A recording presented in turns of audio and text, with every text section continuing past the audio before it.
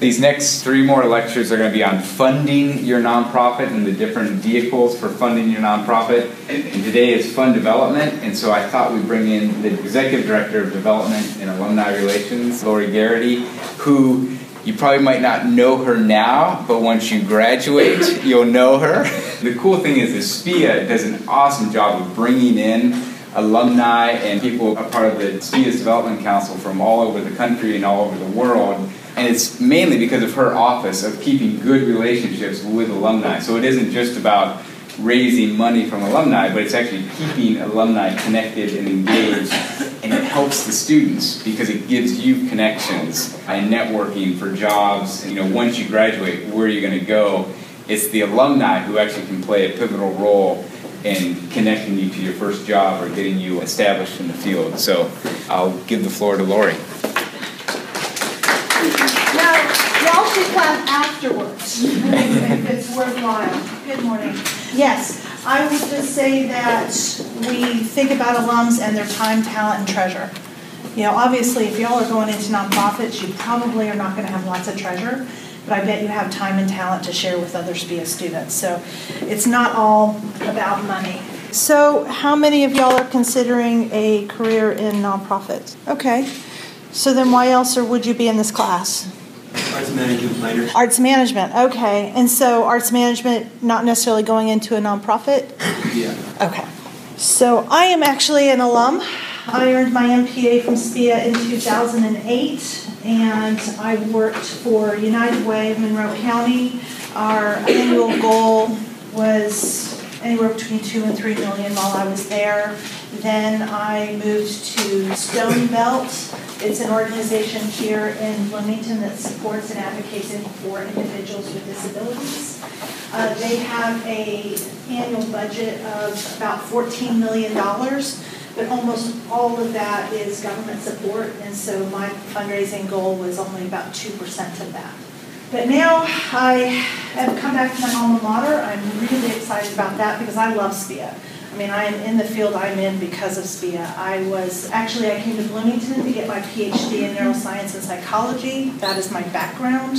It's where I met my husband. I love research. And then I got passionate about nonprofits and thought, I need to learn more, and came to SPEA for my graduate degree and launched this career in fund development. So y'all have read your chapter on fund development. It's a huge field. There's a whole bunch of things going on in fund development. So I'm just going to give you kind of a snapshot and go through it. I will provide slides after the lecture so y'all don't have to scribble crazily during this lecture, okay? And I love questions. Interrupt as much as you like. All right, I'm going to start out with some basic definitions. And this is where y'all are interacting. When you think about charity and philanthropy versus philanthropy, what do you see as similarities or differences between those two words? What's the foundation of charity? Where did charity come from? Well, I just know from the book that it said that charity is kind of more of a one-time donation, and then philanthropy is investing. Charity is really based in the history of the United States and kind of from church, feeding the poor, housing the homeless, that sort of thing. And philanthropy, you're right, is more of an investment. So what is the definition of philanthropy? How do you define philanthropy? Yes, sir. Isn't it something along the lines of giving to build institutions for social benefit? Okay. The Lilly School of Philanthropy and the Fundraising School define philanthropy as a voluntary action for the public good. And then you can go on from there as far as helping institutions and a long-term effect. Okay? All right, so fundraising to me, fundraising is when you really go and you make the ask. Okay? But there's so much more that happens. If I just walked up to someone and said, will you give me $10 to support this food bank? You may or may not, because you don't know anything about the food bank, or you don't even know anything about me. Fund development is kind of developing the relationships, doing your research, having a plan, having a case, and then fundraising is when you're actually going to make the ask. Okay? So fund development for nonprofits means that there's more structure than just the ask. Does that make sense? Okay.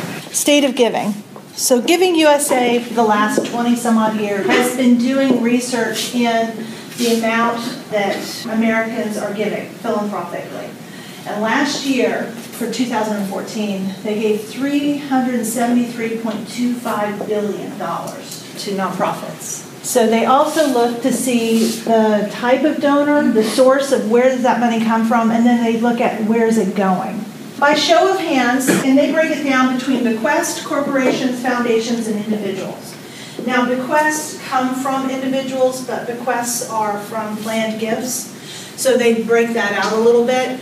So where do you think the majority of that $300-something billion came from? Bequests? Okay. Corporations. Thank you for being brave and voting. Foundations? All right. And then individuals. All right, so let's see.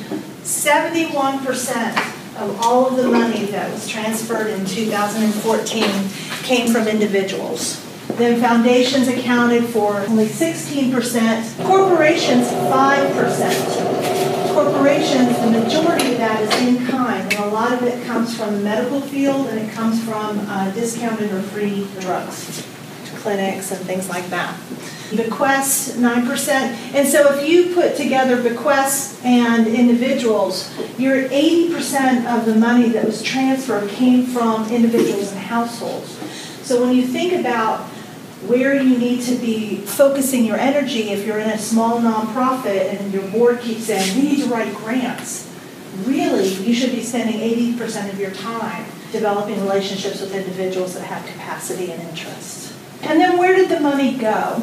32% of it went to religious organizations. Tithing, have you all heard of tithing?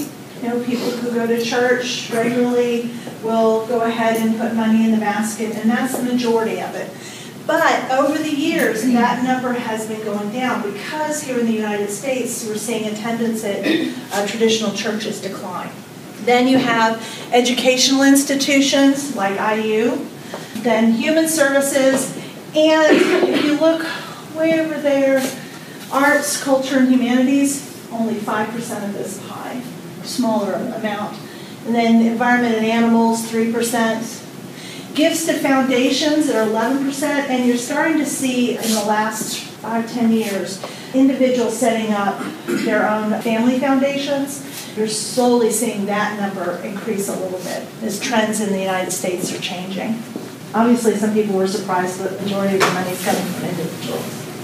So when you go and buy something at the store, for a for-profit, you pay for your goods and services, the customer pays for the goods and services, and you take that away. So, you know, you buy a shirt, or you buy whatever, but you have something for what you just paid. How does it work for a nonprofit? So obviously, when you donate to a nonprofit, what do you get from that?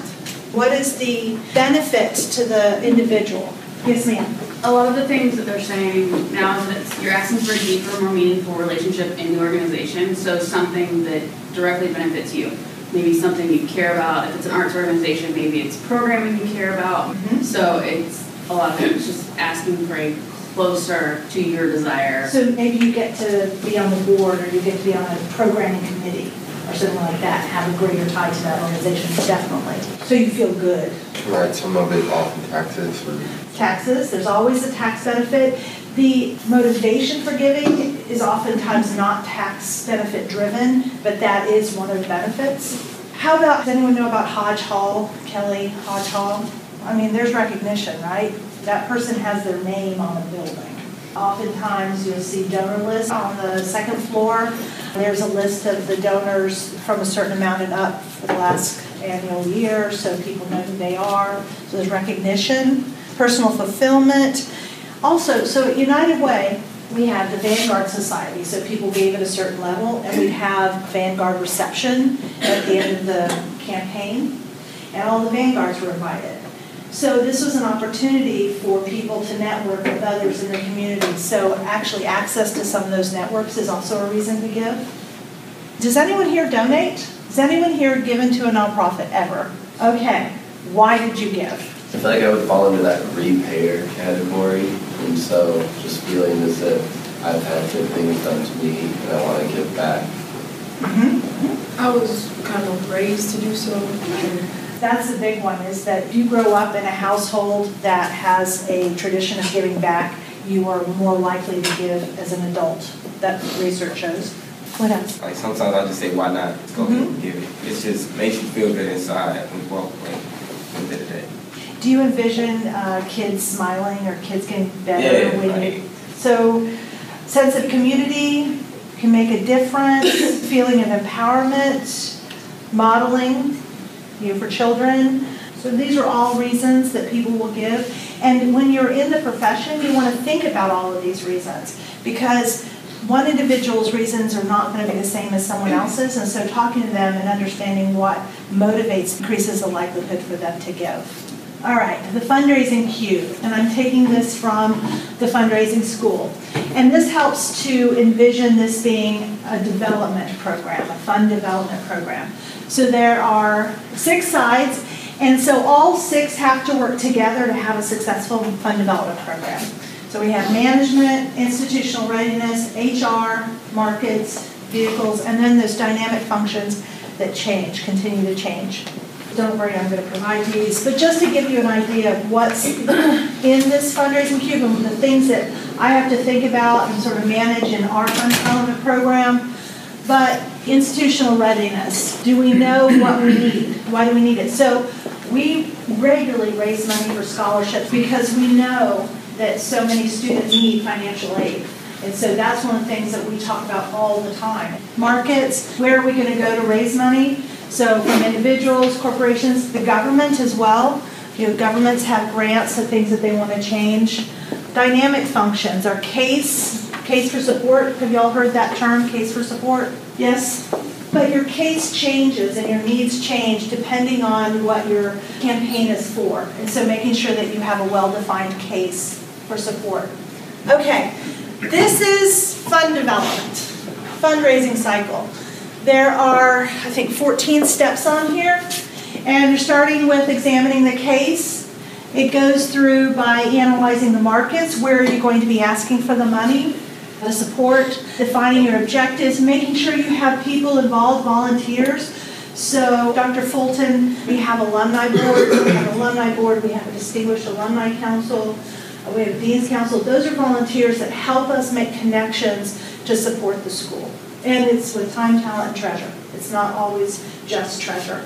Evaluating the markets, do they have the capacity for what we're trying to raise? So who knows about the bicentennial campaign that IU is currently in? Do you know what IU is trying to raise? IU's goal is $2.5 billion by the end of 2019, December 31st, 2019. Now, they looked at the markets, all the people that have supported IU in the past, the potential giving through Giving USA, what's the transfer of wealth going on, especially as you have older Americans starting to transfer wealth through their quests, through their estate plans. We can achieve this. And then they broke it down by schools and units. And so IU's Bloomington, SPIA, we have a goal. They have a goal up at IUPUI, the med school, the law school, Kelly. Everyone has a little piece of that pie that will go up to $2.5 billion. And, we should make it. A lot of it is student support, endowed chairs, things like that. Select the fundraising vehicle. So what are the ways that you could ask for money? Art? Art? You're asking for money through art? Tell me more. What does that mean? We can hold an event or something. Through an auction or something like that. An auction, so you can have an event. How else? Emails. Emails, direct marketing. Yeah, I see a lot of that. Websites, social media maybe? Social media. Give now buttons on a website. Yes. One-on-one asking environment, so cultivating individual relationships. Cultivating and then making the ask. That's a lot of what I do. Direct mail is a big one. So there's multiple ways to ask, and depending on what you're trying to do, you have to evaluate which fundraising vehicle is appropriate. Grants as well. You could be writing a grant for something. So you get through all the way, and if you notice, solicit the gift. So you have gone all the way around here before you actually solicit the gift. That's all. This is all planning. And then after you solicit, you steward it, and then you renew the gift. You examine the case, have their interest changed or have they been refined, and you go through it again. This is the ideal world. But if you're working in a small nonprofit and you're the only development person and you're basically raising salaries for the people who work there, you might have to adjust a little bit, but you want to at least consider all of these. So I talk about what the ideal is and what it's like boots on the ground. Any questions? Is this a surprise that there's so much planning involved? What's IU's plan then? So if you're doing through now to 2019 for what's the plan for Renew then? Because I'm assuming a lot of these things are going to come from, to get to your 2.5 billion, you're going to have your smaller alumni donors and stuff like that, but you're going to get a lot of bequests or estate and large dollar amounts. There's not necessarily a renewal rate for that. No.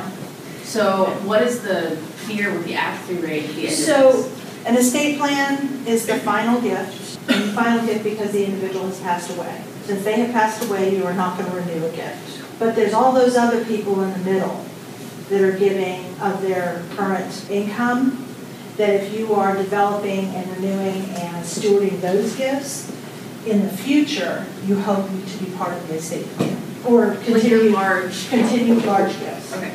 People talk about the pipeline, so you're always having donors coming in at the lower levels. You identify who has capacity in those groups. You steward them slightly differently than you do steward those that have smaller capacity of giving but have capacity in other ways, like the time and treasure. And so then you're always kind of moving them up. So it doesn't just completely stop. Really good question. So this is called the four-legged stool of fundraising, and it's a great illustration of basically when you're running a particular type of campaign, where the money comes from and what it benefits. Okay, so the first one, the annual fund. The annual fund is the core plan because that's where you get people into the habit of giving, and you get them into interest into your organization. So oftentimes those will pay ongoing programs and services. This is your operating budget. And oftentimes people your donors are giving from their current income. When you're running a major gifts program, and sometimes you will have major gifts within the annual fund, just to clarify. Oftentimes these will be going to special programs that might be trying to start a program that you've seen a need in the community that your nonprofit can't meet. And so you want to start this program, and you might go to that one donor who has been very loyal, who has capacity, and talk to them about, this is a program, this is the need, would you help us? Because these are larger gifts, this will come from income, their current paycheck, but also their assets, their investments. Then you have capital campaign. Oftentimes people think of these as bricks and mortar. That's the old way of thinking about it. Now it can be endowments. So right now we are in a capital campaign and we are raising money for endowments to endow scholarships, fellowships, chairs, things like that. And because the large gifts in a capital campaign are going to come from people's assets. Now, I have made a gift to the Bicentennial campaign, and it came from my husband's and my income, but it was not like a $250,000 gift, because that's not my capacity. But your larger gifts, those Hodge Hall or the Paul O'Neill Graduate Center, those will come from assets. And then finally, the planned gift, and these always will go to endowment and capital, and this is coming from a person's estate. It's really important for a nonprofit to have some sort of policy as to what they're going to do with a planned gift. Because if you think this is the person's final wish to make a difference in that nonprofit, to think that it might go to the annual fund and be gone within a year, that's not much of a legacy. Now, I've seen that where a nonprofit did not have a policy. I will tell you, most planned gifts you don't know about. Most people have written you into their will and just not told you. It's a lovely thing to get that surprise. It's very sad that the individual passed away, but to have this realized planned gift is a wonderful thing. But if you don't have a plan of how that type of funds should be used, your board or your executive director could decide, oh, well, this is great. We can just put it into our operating fund. But that's not really a legacy for a donor. And as a fundraising professional, that's important to me, is that we honor what that donor was really thinking about and it being a legacy gift. Four-legged stool, it's an easy visual. All right, these are features that are common to all of them, and this is similar to the fundraising cube. It's like it all comes back together. You establish your fundraising goals, what is a program for it. You identify the constituencies who are going to be involved in that program, your fundraising campaign, identifying qualified prospects. How are you going to communicate with them? If you were doing a cutting edge, like the guy who's in his basement supporting hospitals' patients directly, right? So his communication strategies are probably not direct mail, probably through social media or email, things like that. Involve volunteers. So these are all the things that you've seen in the previous pieces. It's the same for all of these things. Development process. So we've identified the needs in the programs, and now we have to think about the solicitation process. Identify the constituency groups, and so who are they and what are their links to the organization? Are they a volunteer? Are they like the theaters? Are they a patron? Do you have camps, and so they have kids in the camp? So think about why are they linked to the organization? What would be having them come here? Now, is anyone familiar with Community Kitchen? So it is an organization that provides hot, nutritious meals to individuals that are food insecure. You don't want to call it a soup kitchen, because soup kitchens have this certain connotation from years ago that they're trying to move away from. The executive director of Community Kitchen is a good friend of mine, and she's like, if you say soup kitchen, I think that's all we serve. They actually serve really good, nutritious meals and rarely serve soup. Okay, just FYI. All right. Well, their patrons are individuals that don't have capacity because they're there needing a hot meal. So then who would they look to? Who are possible constituents for them? One of the first people you're going to look to are the people, friends, family, and those surrounding the people that don't have capacity. Those are going to be some of the people that are most likely to donate. And your next will be the places that gain some benefit by people having a place to go securely. So it's going to be, sometimes you get into corporation giving at this point, because it's going to be places where you don't want either some sort of theft to happen or a decline in personal health, therefore you support things like that. Mm-hmm. Okay, I agree generally that the people around the person that is food insecure, but oftentimes they either have no connection to their networks, and which is one of the reasons they're at the community kitchen. And then also oftentimes those individuals are also food insecure or dealing with other social issues and don't have capacity.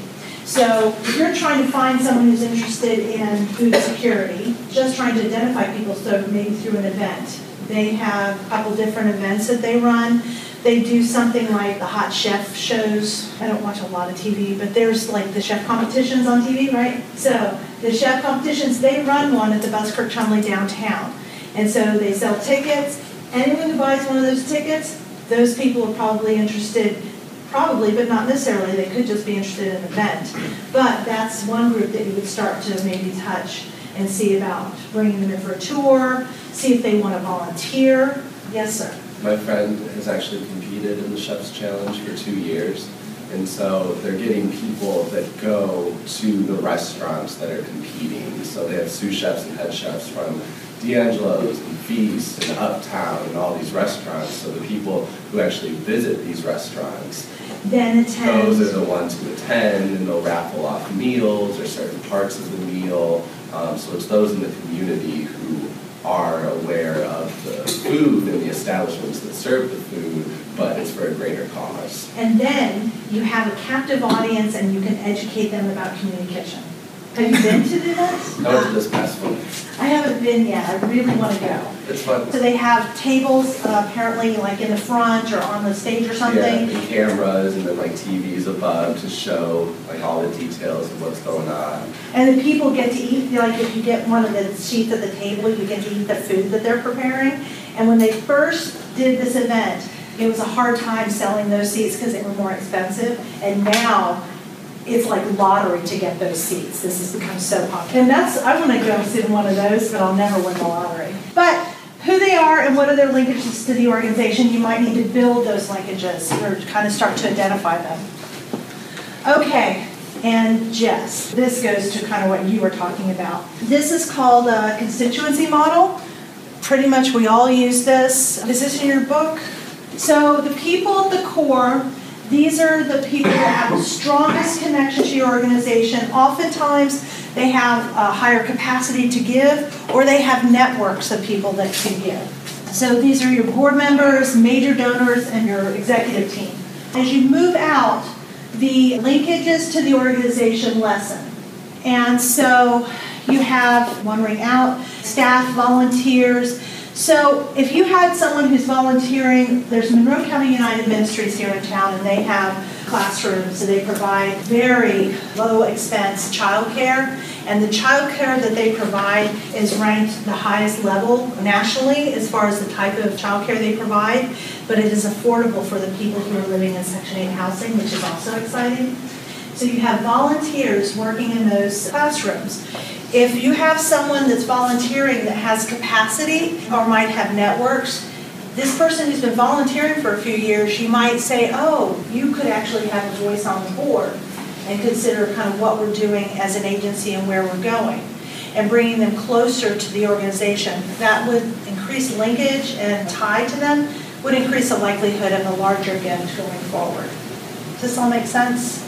As you move further out, then linkages are less. So when you look out here in this ring, you're looking at prospects like the Chef's Challenge who are going to these different restaurants. If you are Pets Alive supports spay and neutering and things like that. You might go to the dog park and have some sort of event or educational thing. Where do you go to find these people that might have an interest in your organization? And then slowly work to draw them closer. Understood constituencies.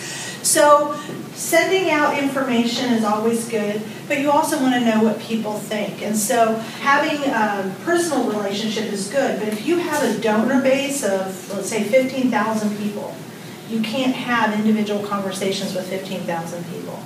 But you might do a survey, like you have a newsletter and say, okay, we've just started doing a highlight of a volunteer. Did you like that addition to our newsletter?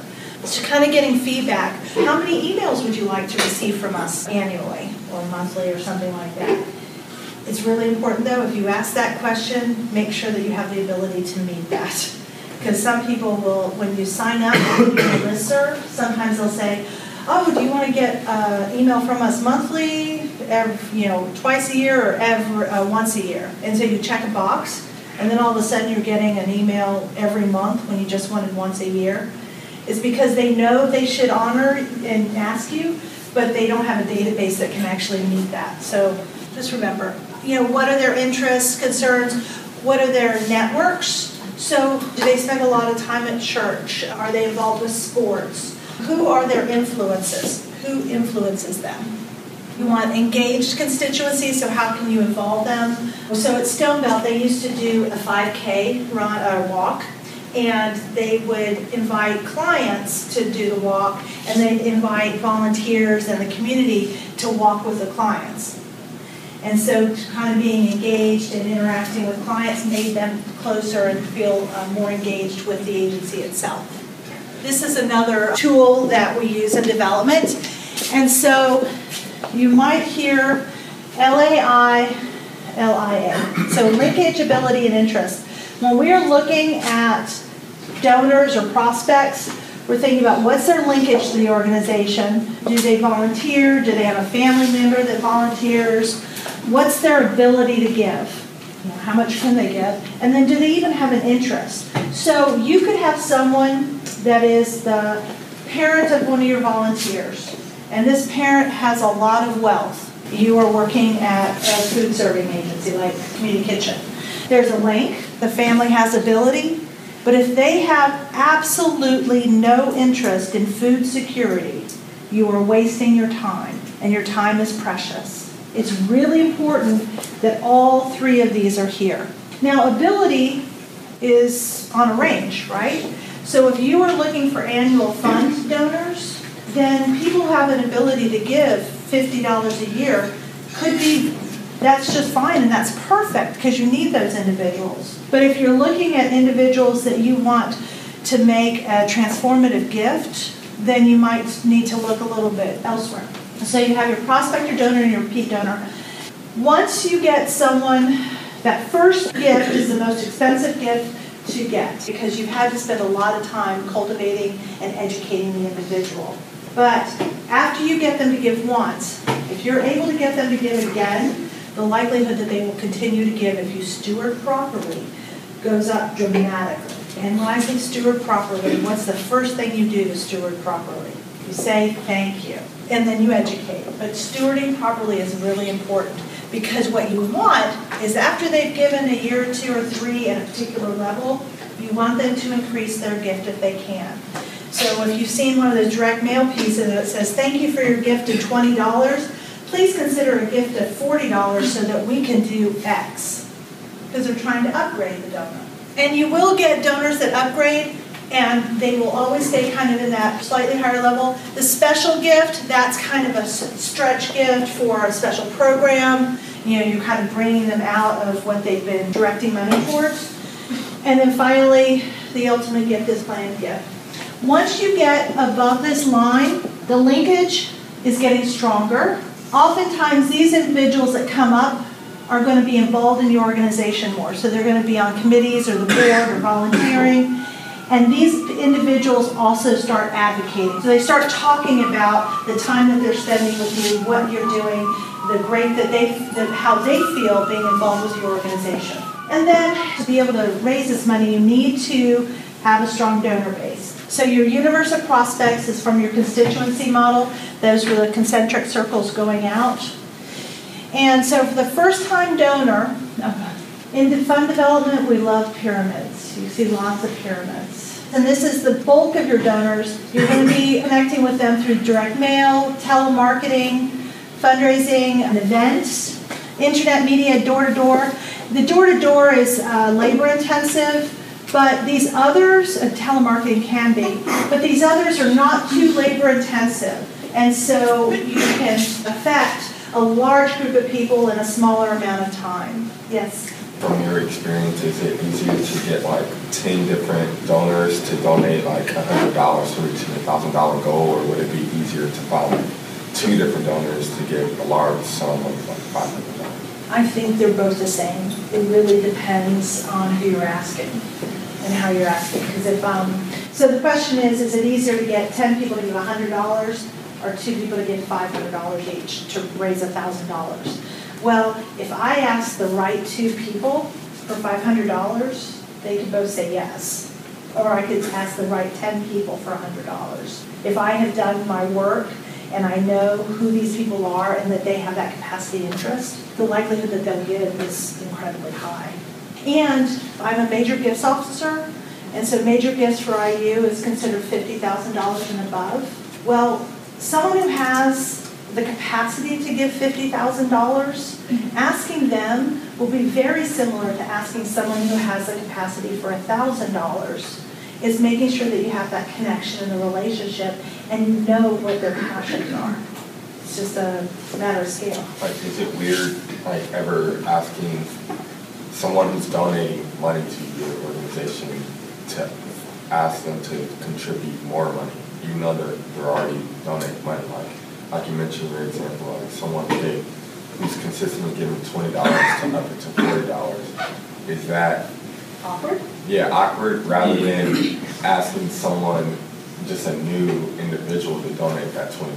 That would be the same amount of money, but it's just like you're pressuring the donor who's already going out their way to give you money to give you more.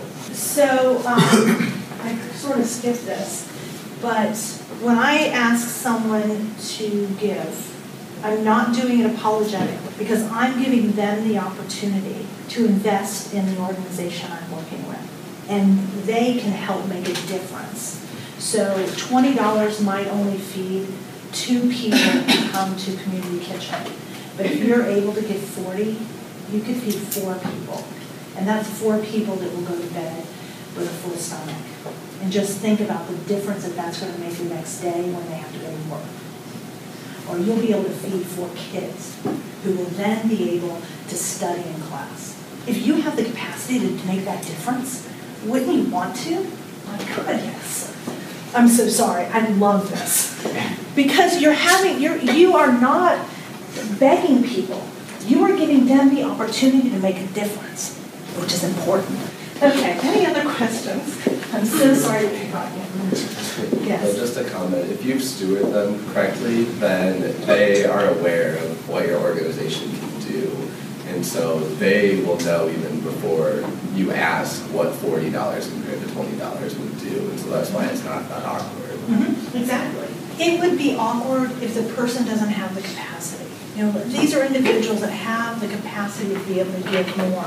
And what is the number one reason someone doesn't give? Because they're not asked. That is literally the number one, research after research study, that is the number one reason someone will not give. Because no one asks them. So as you move up this pyramid, the amount of time the development person is involved in, it increases, but also the size of the gift increases. Okay? And also, though, the number of donors in those places lessens. That's why you have the pyramid. Identified sources and strategies. So this is what we call the fundraising matrix. And on the y-axis, strategies, annual fund, vehicles, direct mail, special events. And then you look at where might you raise the money from. And then you look to see what's appropriate vehicle or strategy for these particular funding sources. An easy one. Would you send a direct mail to an individual? Yes. Yes. But would you send a direct mail piece to the government? They're not going to respond to a direct mail piece. Exactly. But you want to make sure that you're using the correct vehicle and strategy for the markets that you have. Annual campaign. What are some of the objectives in the annual campaign? I did kind of share one of those earlier, I think. So you want to establish a habit of giving so that someone knows I'm going to get that direct mail piece every August and I'm going to write my check for $20. Basis for planned giving. So someone generally, and this is not hard science, but generally you are not going to get a planned gift from someone who's never made a gift before. It's an opportunity to inform them. So when you send that letter, it doesn't just say, it's time for you to pay $20 or contribute $20. It's an opportunity for you to inform them of what you've been doing this past year or the past 4 months or last time. Highlight a client. Stewarding them, and so how do you steward them? You're saying thank you. Thank you so much for your gift of $20. We were able, and this is very important, I heard a speaker a couple years ago say this. If they gave $20 or $100, do not say that they had the impact on 20,000 clients, right? Because it's not proportional. So your support and the support of all of the other donors, we were able to do X, Y, and Z, because then they're going to actually listen to you and believe what you're telling them. You're developing your donor base, you're getting those repeat donors, and also you're getting individuals to start to renew. And hopefully you want to then, what's after renew? Anyone? Upgrade. You want to upgrade. Okay. This is the profile. 70% of your donors are at your base.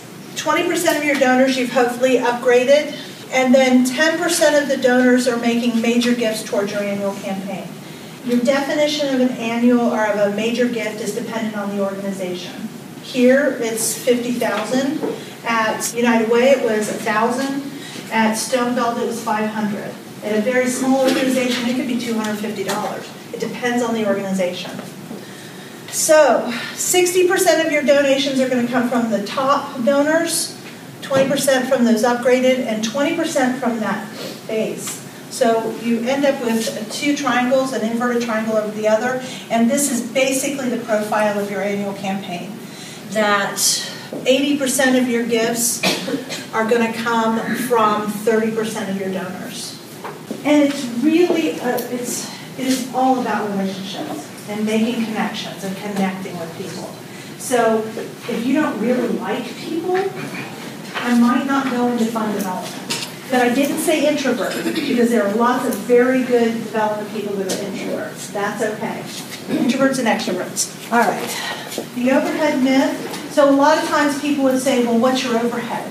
And people are saying, oh, it's 7% or it's 5%. Well, if we don't invest in the nonprofit itself, the people, the infrastructure, they can't do the job. And so Charity Navigator, Better Business Bureau, and one other one that escapes me right now. They came out and said, okay, we have been telling you the wrong thing. You should not be looking at overhead solely. You look at overhead, but you also have to look at impact, because impact is ultimately the most important thing. Okay, thank you all so much.